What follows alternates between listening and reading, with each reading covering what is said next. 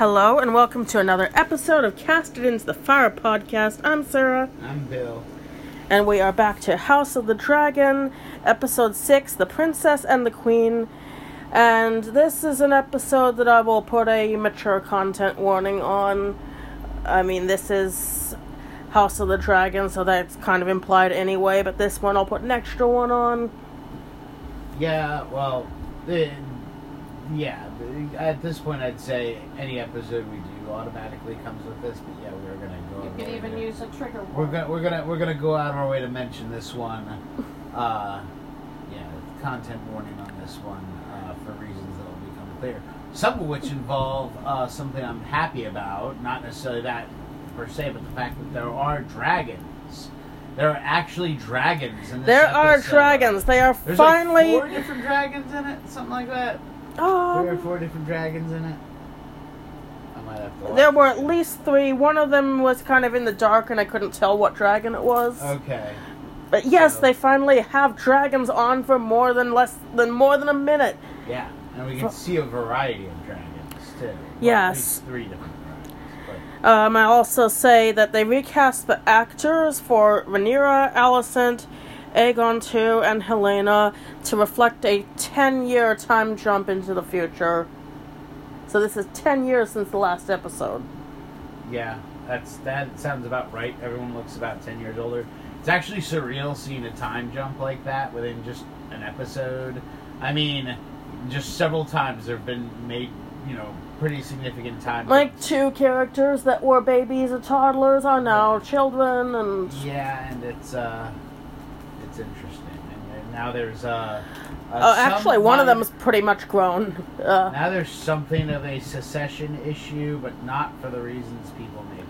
But anyway, we're gonna get into it. So, we start out right into Rhaenyra is giving birth to her 3rd son, and, well, it doesn't have any complications happening, so it's not the horror birth scene from episode 1, but, Well, some stuff gets pretty bad. it's... she's having her baby, and I'm gonna say this gets into some stuff that most TV birth scenes don't. You're hearing some sounds. She has, although you don't see it, there's mention of passing the afterbirth, and that makes me think likely a woman wrote that part. Yeah. She has her son, and he's alive, he's healthy, and basically, pretty much as soon as he's semi-dried off, Rhaenyra is summoned by Alicent to bring the child to her to see. And, actually, she says to bring the child, but Rhaenyra's not going to just hand off her new baby to somebody to bring her baby to somebody who already doesn't like her. She wants to stay with her baby. Yeah, which is smart, and also what most people, I think, would do anyway. So she, after she's in pain from just pushing a baby out, has to walk up all those stairs to go see Alicent and have her see the baby right now. And her husband, Leonor, it seems like he's kind of trying to be supportive. Even though, he's gay and he's not in love with her, I think he does care about her, but he's kind of being ignorant about it. He says, was it terribly painful? I took a lance through the shoulder once. I'm glad I'm not a woman. And she just kind of looking at him like, please shut it. Yeah. Okay. I'm a woman who has never given birth, but, I know better than to think of any of the various, injuries I've had in life, comparing them to childbirth on any level. Yeah. Well, a man can't comment on that, but it was, I didn't even really see that scene, I think I briefly stepped out, not because I wanted to, because I had to use the restroom, but... it happened quick, apparently. While they're climbing the stairs, Lord Caswell shows up and offers to help, and they're like, no, you might require your service another time. I'm only bringing this up to say here's another Lord of Westeros entering the picture, rather than anything important happening right then. Leonor saying it's absurd that they're having to bring the child to the Queen now. And, as soon as they get into the Queen's room, Alicent says, Rhaenyra, you should be resting after your labors. Yeah. And Rhaenyra sarcastically responds, no doubt you would prefer that. Yeah, she's gotten very, very sharp. And Alicent has developed this kind of underhanded pettiness where she can maintain polite appearance. She's not swearing or anything.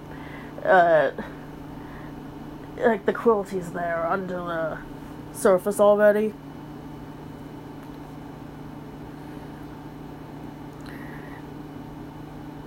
Viserys is there looking ill, as he always does, but he always kind of looks a little worse as things go along. Good job, makeup department. And welcomes his grandson. Leonor names the baby Joffrey, after his late partner who died at the wedding. But they don't say who the baby's named after. It's kind of like, that's not a very Valyrian-sounding name. Yeah, don't be named Joffrey in Westeros. Don't name your kid Joffrey. Don't... Yeah, Joffrey's apparently something of a cursed name. George R.R. is not...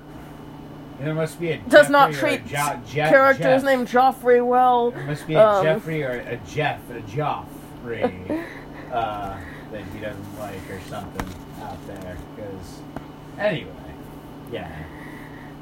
From Viserys, I do believe he has his father's nose.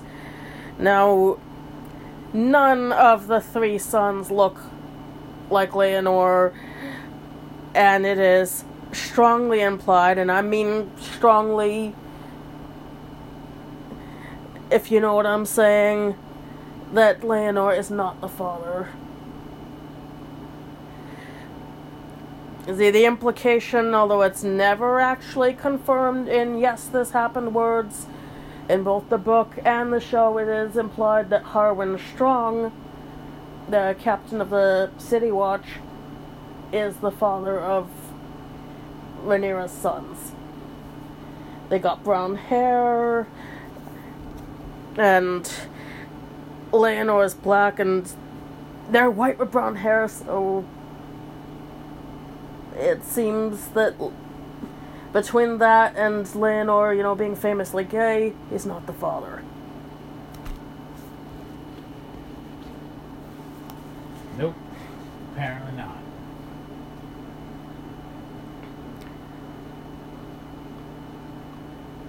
Viserys hopes that the labor was easy, and Rhaenyra says she thinks she called the midwife the C word. Yeah. He did. He hugs her father, and Alicent kind of, as a side to Leonor, do keep trying, Sir Leonor. Sooner or later, you may get one who looks like you. Like, as I said, the underhanded petty. Yeah, very petty. Rhaenyra isn't pleased with Leonor for choosing her baby's name without importance. He's like, it's our baby. And Rhaenyra says, she's the only one who's bleeding. Leonor, says she gets a say in the affairs of their family, and Rhaenyra says, you don't seem interested in the affairs of our family of late. And there'll be more on that later.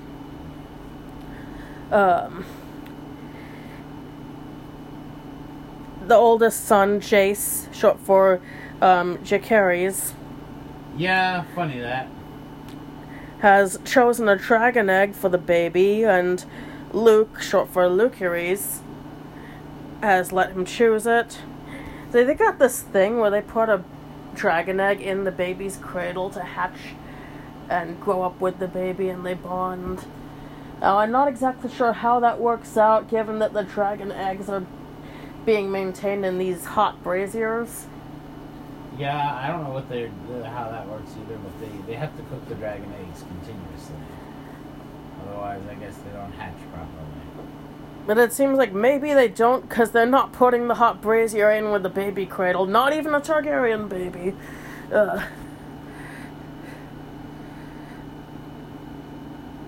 And hatching the egg with the baby has been a long tradition. If the eggs are not hatched that way, they are kept actually in the dragon pit or in one of the dragon stable cave thing in Dragonstone, where I presume that they are hatched by either stable workers or maybe their own mother. It's never quite gone into how it works. What, how the dragons are How raised? the dragons Yeah. hatch out when they aren't put in a baby cradle. And Harwin Strong is there, looking very much like the involved dad. And I think Leonor does know about it, and I think he's cool with it. And you know, even with calling the kids Piz. And the scene changes to inside the dragon pit. This is where it gets good. The young dragon Vermax is led through the dragon pit with chains, and Jace is training Vermax in Valyrian, giving him commands in Valyrian.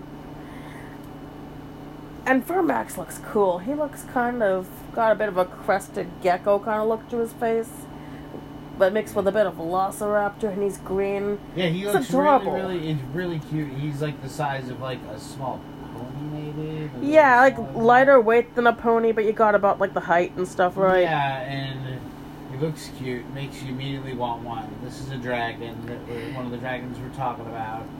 So I've wondered, and I haven't gotten anything in canon to confirm one way or the other, do dragons inherently understand Valyrian language, whatever you're saying to them? Or do they still have to be trained with word association like a dog? they seem to have to be trained with word association. Well, they use the command. But they're always commanding them in Valyrian. Yeah, so they're Valyrian specific. I don't know. They make it seem like they just have a special connection somehow. That's why I was asking you if they had that with other animals, which you said no. No, I don't know. dragons They're not- only. They're not clear on that in the show, to be honest. So. And they bring out a live goat, which Vermax burns on command and then starts eating.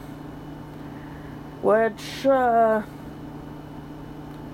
well, it's a quicker end for the goat than some predators would be. Now, needless to say, they didn't burn an actual goat in the... And the carcass that the dragon was eating out of looked pretty fake.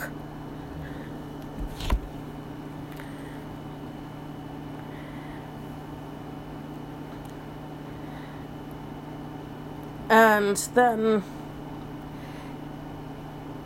Aegon and Luke pull a prank on Aemond, where they're like, oh, we've got a dragon for you too, and they lead out a pig with wings strapped to it. And it gets the pink dread. Yeah, and everyone has a laugh, except for him. He's upset. But they all have It a was laugh. funny. It was funny. But at the same time, it's like, I would be kind of pissed too because I'd be like, I want I a want dragon. a dragon. Yeah, exactly. I don't even care about the joke making fun of me. I want a dragon.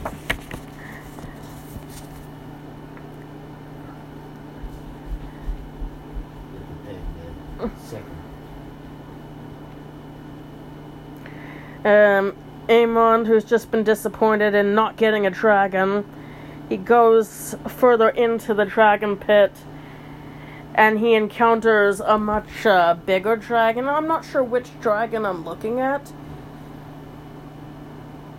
Like, I thought maybe it was Vhagar, but it looks smaller and the head doesn't look quite right. But the lighting wasn't very good. And then the dragon flames and Aemon kind of loses his nerve and runs for it.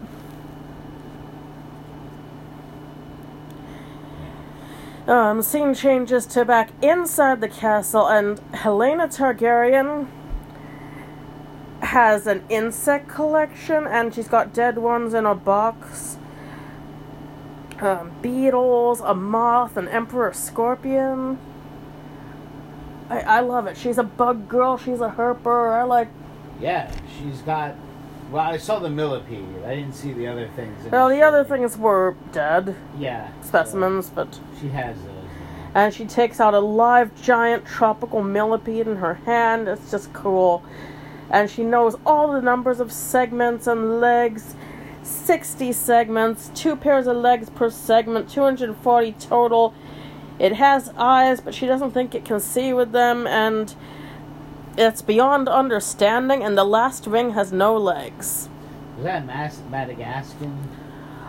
I think it was African, but I'm not certain. We'd have to, See, I do have some background in working with pet store arachnids and insects and stuff, but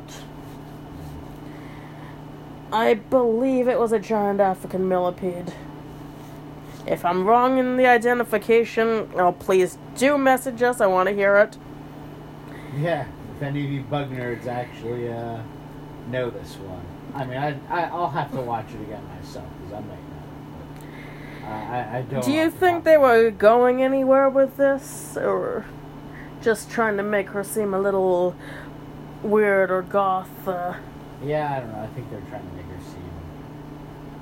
I'm not sure where you think she was going with it. This whole thing about, it has eyes, she doesn't think it can see, and it's beyond understanding. No. Are they blind? No, they can see. As far as I remember, they can see pretty well. I am rusty on my bug facts, and I did not expect to be quizzed on bugs today, but from what I remember, they can see.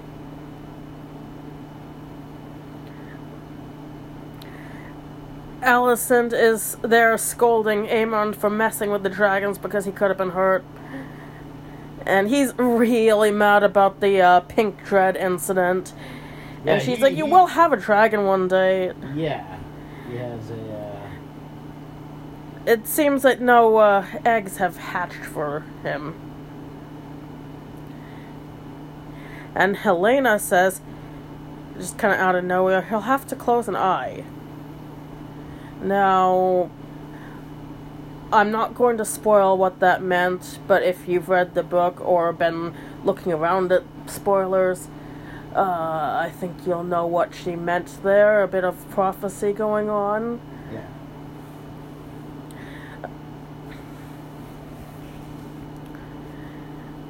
Alicent is talking to Viserys about his grandsons being savages, and he says, are you sure Aegon didn't put them up to the pig prank? And she brings it up without using any direct words, her suspicions about the kids' parentage. Yeah, because she's really going there oh yeah, their parentage isn't right, because they're pulling these pranks. They wouldn't be doing that if... I mean, yes, it is ultimately about them not looking like their dad, but... Yeah, I don't know. I mean... And I think the implication is also there that Aegon did orchestrate this prank on his brother, but we'll also get more into that later. Well, no, that's what I thought it was. So that's how I read it. Viserys decides to, with full metaphor in place, tell of a black mare that he had that got loose from its pen and was bred by a silver stallion that was like silver as the moon or whatever, but the foal was very ordinary looking and chestnut brown. And Alicent asked if he knows for sure that the silver stallion was the father. Did he actually see the act? Once again, this is all very pointed metaphor. You know that they're using horses to talk about not horses. Yeah, they're clearly using this as a metaphor for something. And yeah, you did look it up. I did actually look up I remember. About horse genetics, and I can't tell you everything. I don't know everything, but I did determine that yes, it is possible for a black horse and a gray horse to have a chestnut offspring if their parents had if they get a copy of the red gene from both parents, through the grandparents' side. Okay. And well, Targaryens could have been inbred enough to do horse that. genetics are not the same as... once you get beyond the basic Punnett Square stuff, horses have dilute genes and spotting genes and all kinds of things. All genetics is more complicated than that. That's just how they teach. The Punnett Square is just how they teach high schoolers, basically. And apparently a gray horse bred to a horse that's not gray, and I presume that's what they meant when they said silver. If they were talking about champagne, dilute, whatever, other colors, there's even more complicated stuff than I'm ready to get into, but gray horse bred to not gray horse has about 50-50 chance of the foal being a gray one too, and they're also often born a darker color and lighten as they age. So a gray horse might be like bay underneath the. That's how it is with the Lippensonners. The foals are dark brown and they lighten to like the whitish gray in adulthood. So yeah, I had to be pedantic about horses and this metaphor. I'm like, yeah, I'm going to see if that combination's actually possible, and turns out it is.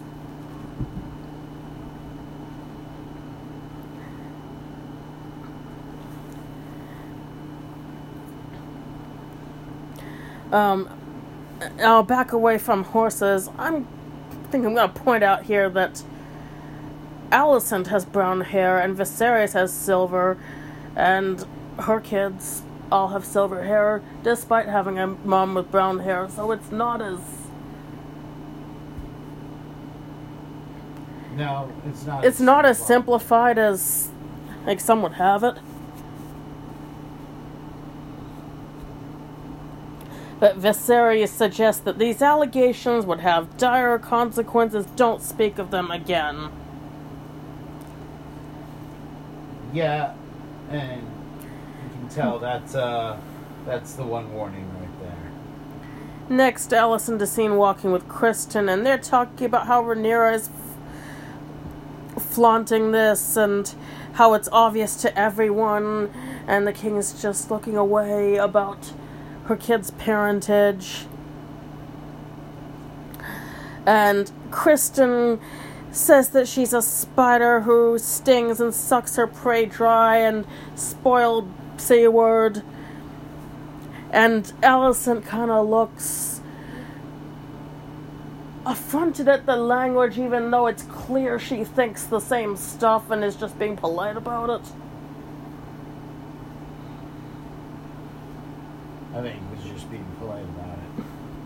that's how I read it. And he's like, "Oh, I'm sorry. That was beneath me to speak like that." Once again, I think about the actual language itself, not the suggestions. Then the scene cuts to, pardon me, Aegon 2 is polishing his sword as you were, right out of a window, naked. Yep. Pleasuring himself. You don't really see it because his back is turned, but we all know what he's doing. Yeah, he's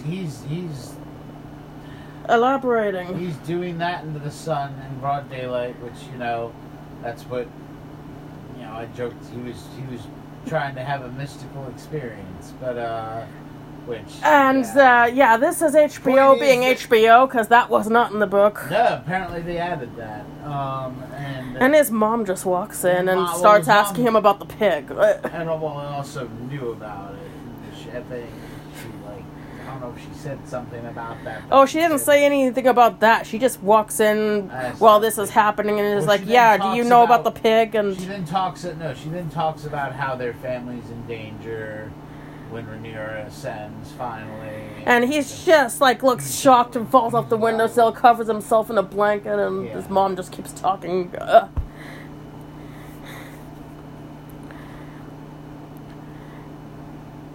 Yes, about how their family's in danger and you can't go playing these kind of games with the with Rhaenyra's kids. Ask him if he knows about the pig, and it's at this point very, very implied that he absolutely did orchestrate the pig prank, which they're making a much bigger deal over it than it's worth. Like, oh, come on, some boy strapped wings on a pig and had a joke. Yeah, they're making it into a whole political thing, and it wasn't. It was just, they were just making fun of him, because he was... And just so you know, the pink dread has its own emoji on Twitter now. Yeah, pig with wings, yes. Of course, why not?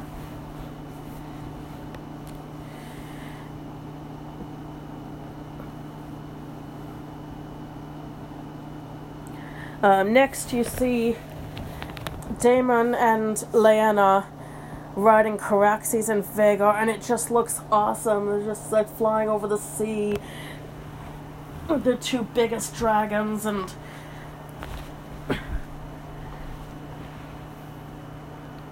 Vhagar is flaming, and Caraxes flies almost right through the flame right after it's done, and it looks very cool. Yeah, it looks awesome. Like I said, that dragon... Vhagar is the biggest, oldest dragon that they have currently living at their time. Was actually one of the ones that came over with the Conqueror.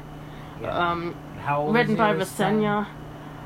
I would say close to 200. There you go. And how long did the Black Dread made it to about 200, and Vhagar is almost as old. So there you go. That's about. So she's the biggest, most impressive dragon in the realm, world and right now, probably. And Lyanna gets to ride her, and that's cool because she was the one who was like, "Oh, the dragon was heard singing at the beach." Remember how she was nerding about the dragon when she was 12? Yeah, of course. There's jokes in the fandom. She's a horse girl, but with dragons. Yeah, exactly. That's awesome. That is awesome. That's the way it should be. Well, they are flying to Pentos for a meeting with one of the princes.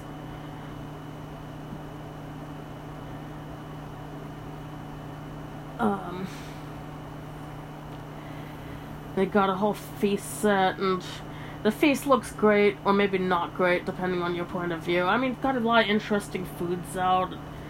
But some of the foods were a little, like, they had some kind of, I don't know whether they were sheep heads or what, after they're cooked. A whole royal spread.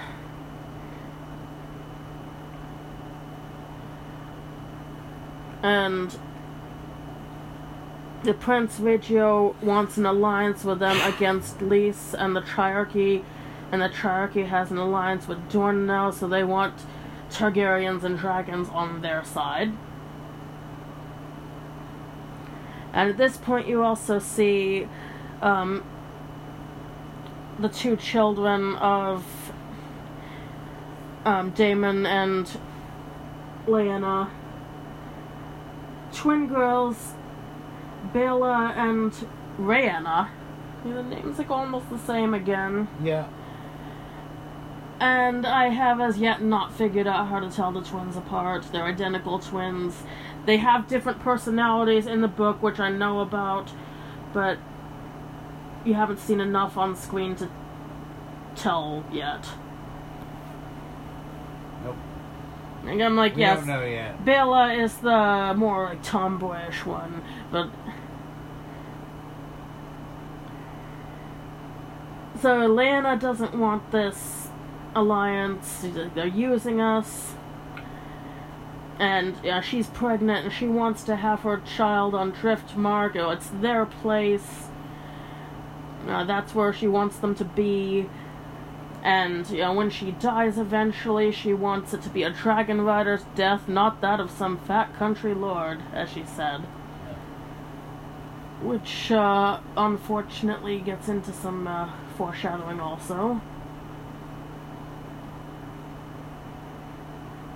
The princes are practicing swords, fighting dummies in the yard, and they got these kind of dummies set up, and they're just whacking them with swords, and Viserys is like, oh, they're forming lifelong friendships here. Yeah, they are. Or something. Except for, that's how it happened. Except they're doing the opposite of that, yes. Well, something happens. And Aegon and Aemond are sparring with Criston, being the two oldest boys, so they're practicing with the Kingsguard. And Harwin wants Criston to be teaching all the pupils, not just the two sons of the Queen. And Criston's like, okay, and he sets Luke against Aegon, and Aegon is much bigger and older. And when Harwin says that's not a fair match, Criston is like, well, to people who have actually been to war, pointedly, it's not going to be fair. Yeah, so they're gonna make them fight, and they fought. They fight, and it's brutal. It's brutal. The younger boy is on the ground on his back, and Criston is still having Aegon beat at him. It kind of has some Alistair Thorne vibes to it. Yeah, I guess so.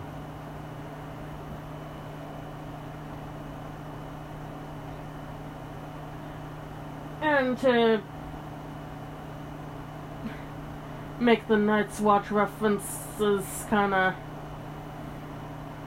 more complete, Harwin has his hair in more of like a Jon Snow style, and during this scene he's kind of giving some Jon Snow vibes as well.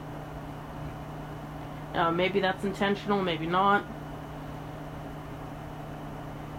I don't know if that sort of thing was intentional. I didn't quite get that from it, but I can see why you did, so maybe it is.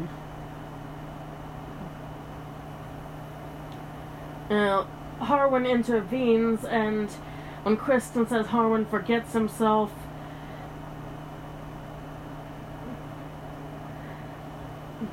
Harwin is like, is this what you teach? The cruelty to the weaker opponent?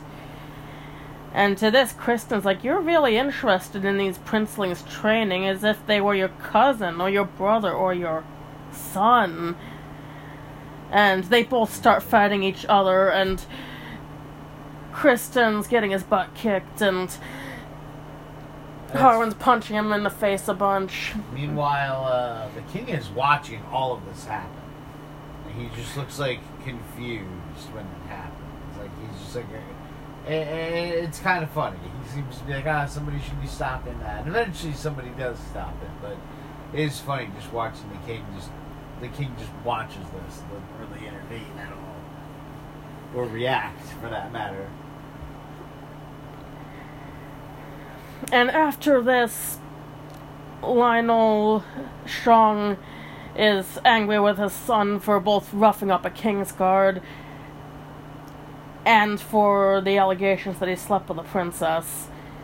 Because it puts everyone at risk, which it does. Next,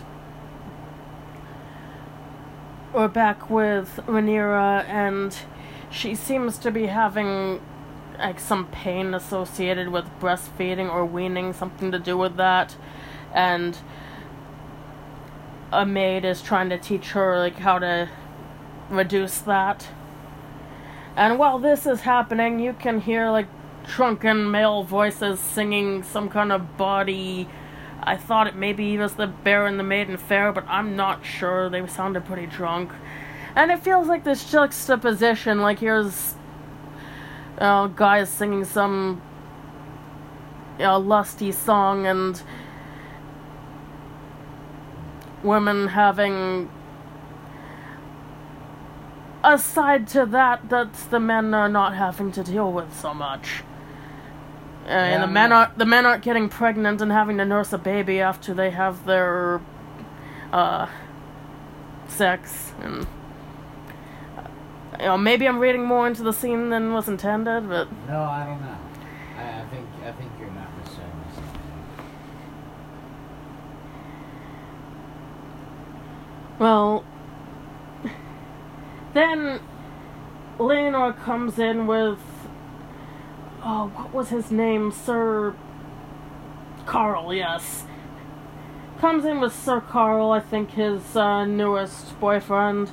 They're both very drunk. Yeah, they're wasted. Carl pretty much right away makes a comment about Rhaenyra having a swelled breast from milk, which, I don't know whether that was intended sexually or not. I mean, he is, as far as I can tell, gay. Or maybe he's bi, but in whatever case, he said something massively insensitive about her body while she's, dealing with this. Yeah, you just don't say that sort of thing. Well, Laenor wants to go fight the Triarchy and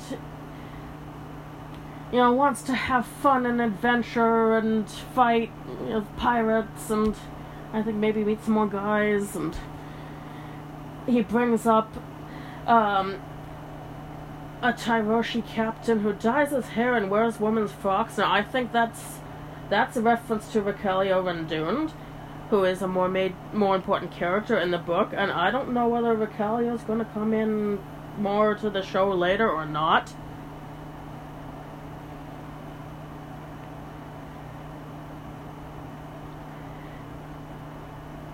Rhaenyra doesn't think that he's taking serious what's going on and what's gonna come of the allegations about their sons, which neither of them make any reference to the sons being anything but biologically theirs.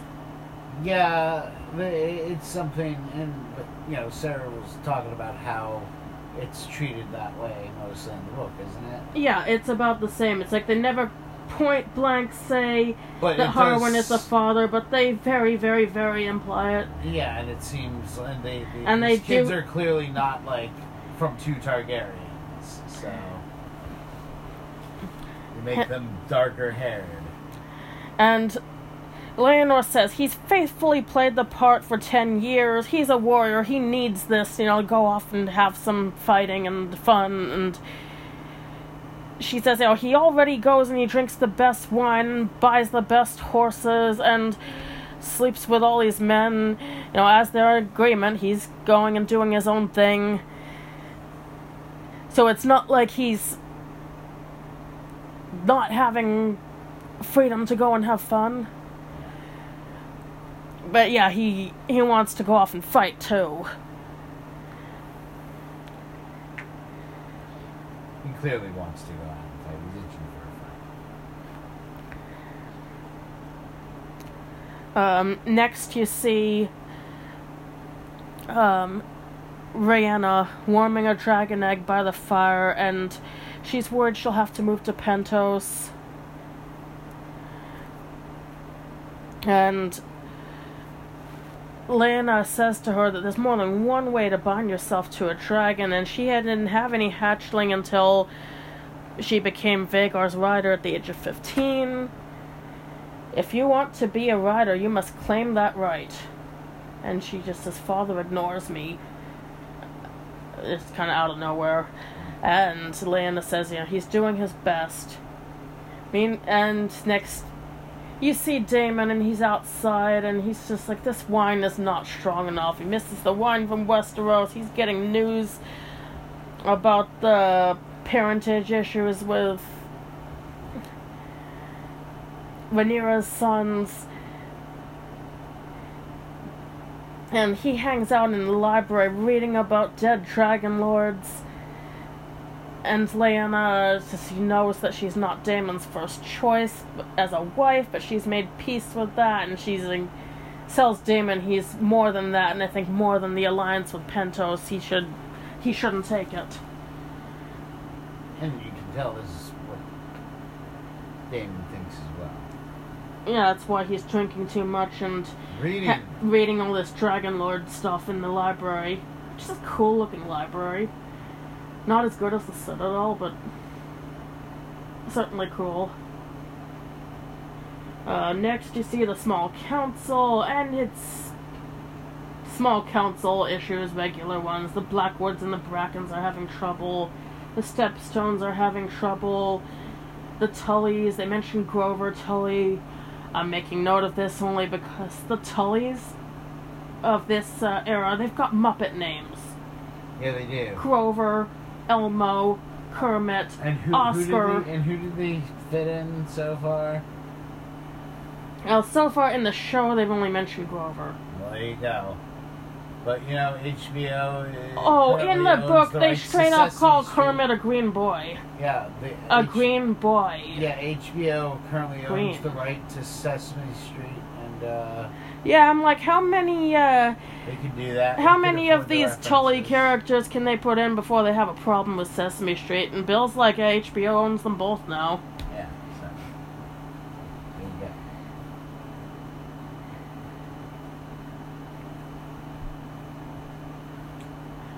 I should also mention that Lord Beesbury is mentioned, because he's going to be more important later.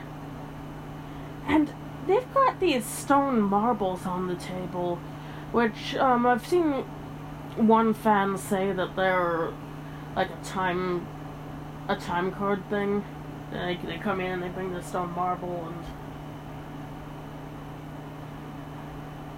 I was also kind of reminded of the Redwall Shrews and their black stone they hold when they're gonna speak, but they all have one, so I don't think it's the same kind of deal. Yeah,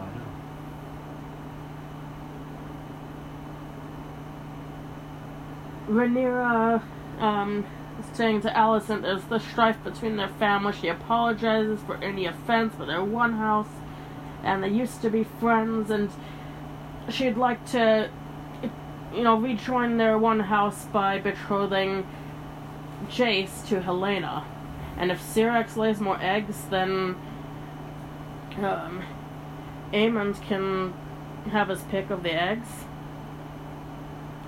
And while this is happening, she's still acting like her breasts are still hurting her. Like, you can see she's, like, kind of fidgeting with them, like she's in pain. from, feeding the baby.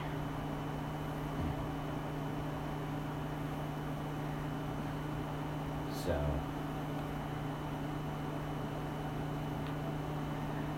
After this council is over, Alicent is talking to her husband, the king. She's offended about the proposed match between her daughter and one of Rhaenyra's, she's clearly starting to say bastards, but she says plain-featured sons.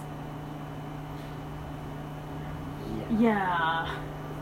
Like, you can see her, she's just about to enunciate the B, and then, like, plain-featured sons.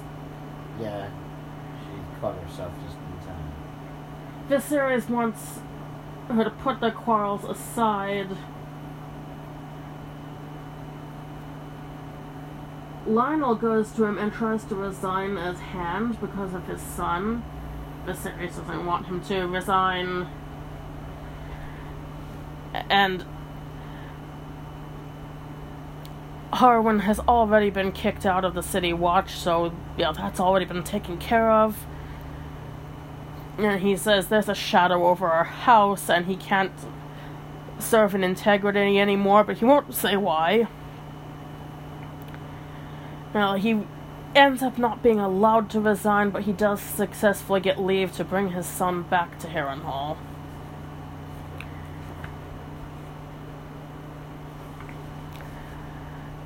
Next scene, they move to Larry's and Alicent, and they're also having some good-looking food, some good pie and wine. Yeah, it looks really delicious. And they were also talking about Lionel's attempted resignation and the suspected reason. And she wishes that Otto Hightower, her father, was still in Hand, not because he would be impartial, but because he would be partial on her side. Surprisingly honest. And next thing you know, you see Larry's where they sell of condemned peasant criminals. Starts speaking of their crimes, murderer, deviant, whatever that's supposed to mean, traitor, and offers them mercy if prepared to pay a price. And next thing you know, you see him cutting out one of their tongues.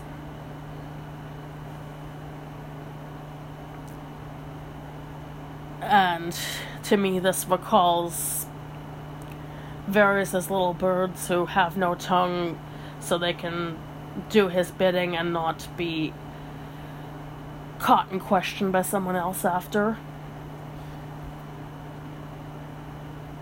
I have pretty good reason to think this is what's going on, or something of the sort.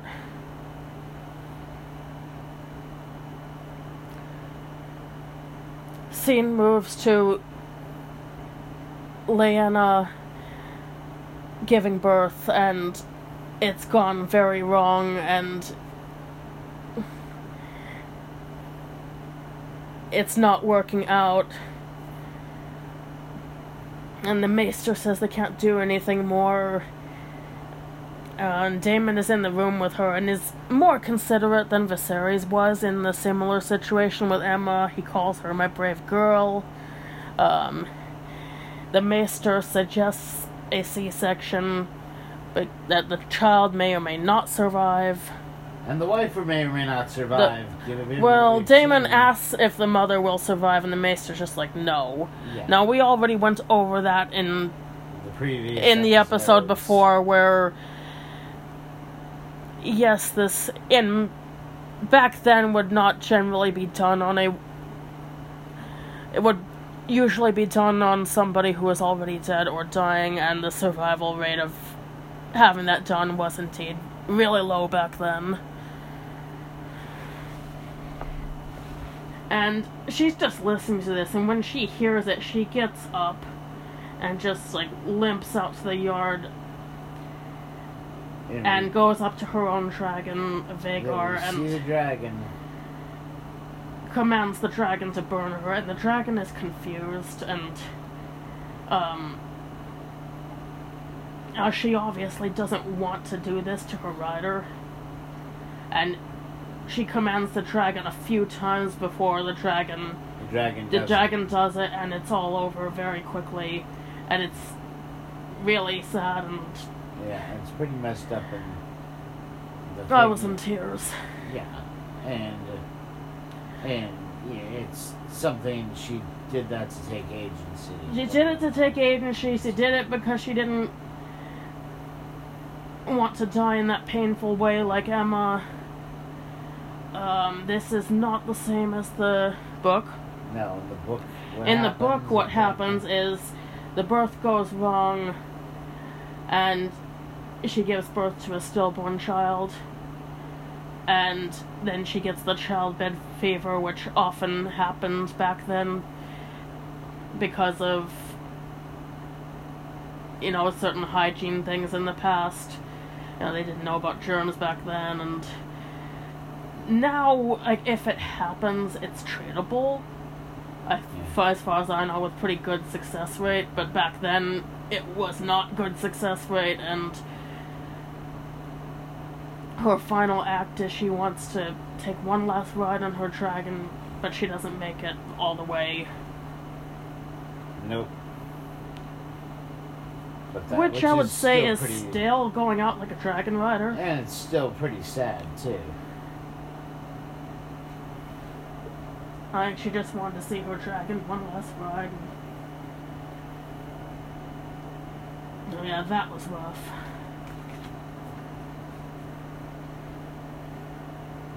I'm not actively watching it, and I'm getting pretty, choked up talking about it.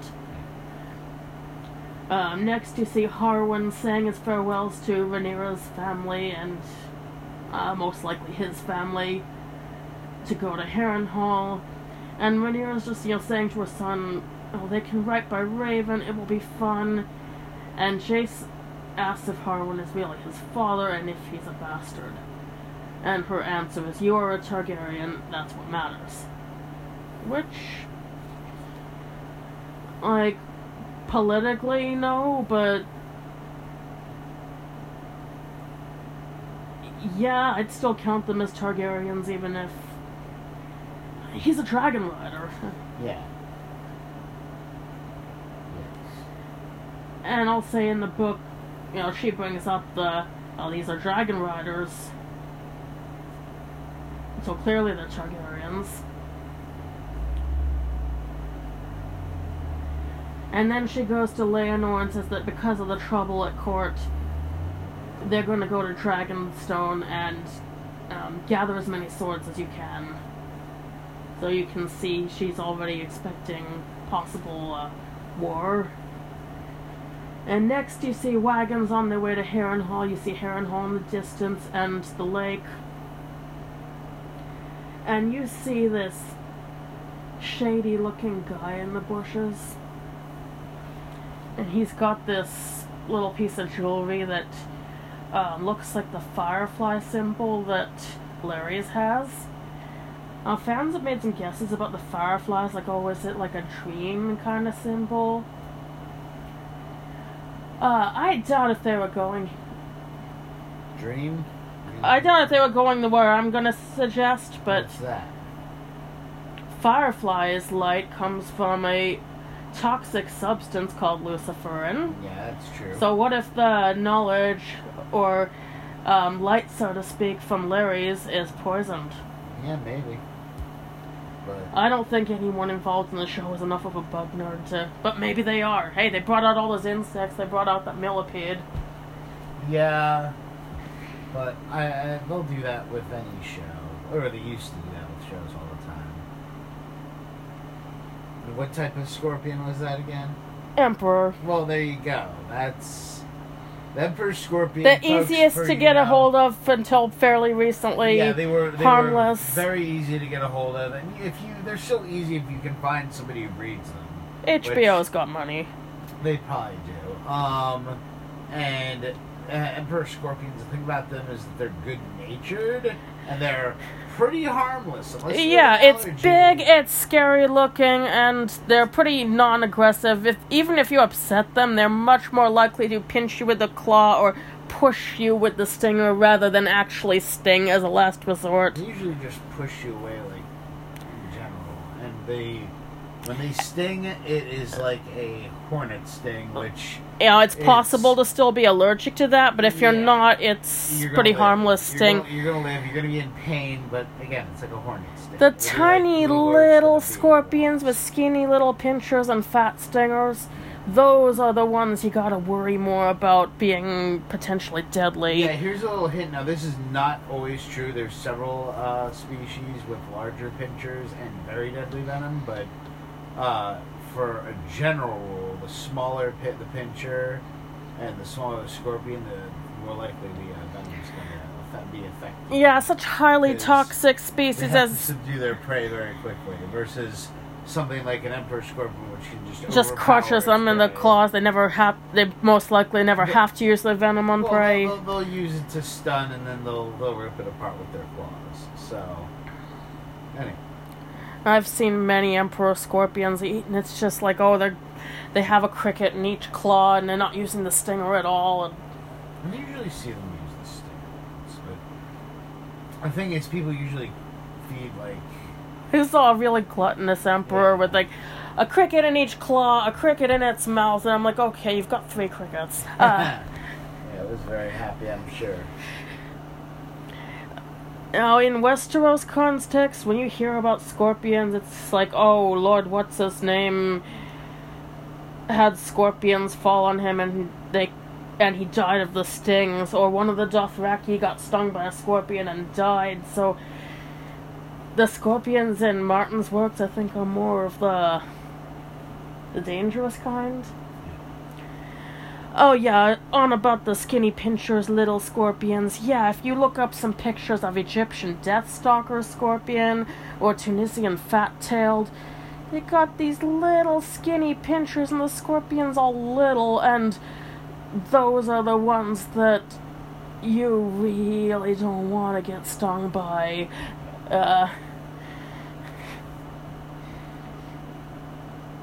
So anyway. Yeah, on to Harrenhal. The next scene is where Lionel and Harwin are woken up by a room filling with smoke. And there's a big fire in Harrenhal, and they do not make it out alive, and I think some others died too. Larry's isn't there.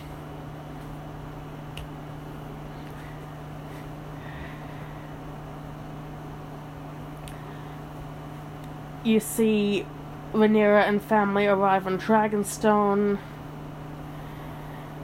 and Viserys is off by himself, just saying, "What are children but a weakness, a folly, a futility? Through them you imagine you cheat the great darkness of its victory.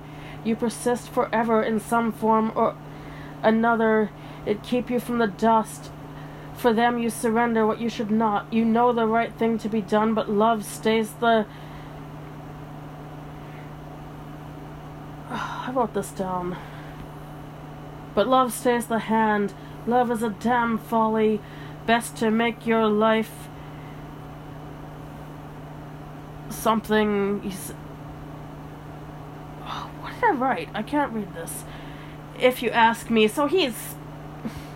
Pardon my mess-ups. He's regretting he had kids and the choices he's made about them, and...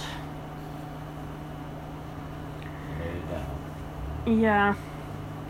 And you see rats scurrying around on a shelf above him. Those rats, which, might symbolize, like, decay in the kingdom, or they might... symbolize treachery. Treachery in various forms. There's the Maester conspiracy, there's blood and cheese. I don't feel like I should give the full details of either thing now. Don't spoil those. I'm not going to spoil them. Not that Maester conspiracy is ever confirmed. Well, we'll see what direction the show goes. The rats would symbolize either. You see the Harrenhal fire aftermath with people dead, horse dead. You see Daemon and daughters in mourning. You see Lyanna's burned body. So all this is going on while Viserys is giving his emo speech about not having kids. Or regretting it. And next you see Larry's giving Alicent Harrenhal the news of Harrenhal and what happened. And he's talking about Harren's folly and how in his arrogance he built this castle and there's a curse on it. And he's blaming the curse on the fire. But Alicent seems to know that he's behind it. And that's what I think. I think that one of those guys that were having their tongue cut out started the fire. Yeah. I think he was that guy in the bushes with the bug jewelry, and I don't know why Larry's would have given him bug jewelry to go and do some arson, but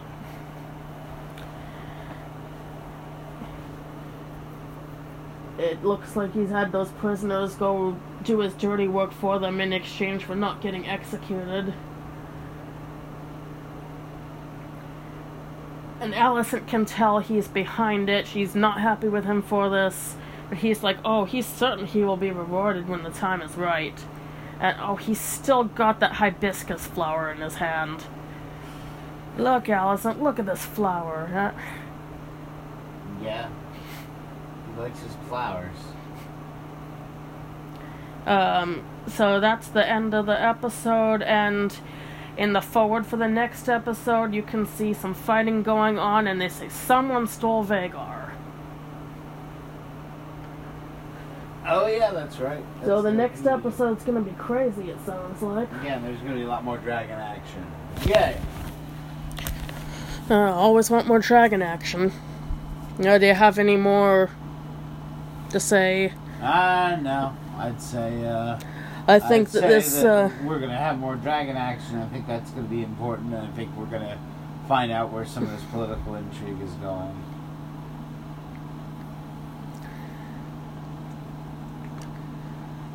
Alright. So yeah, we'll see what happens next when it comes. Thank you for listening to Cast in the Fire podcast. Please follow us, join our group. If you have any feedback, we'd like to hear it. And have a good evening. Good night.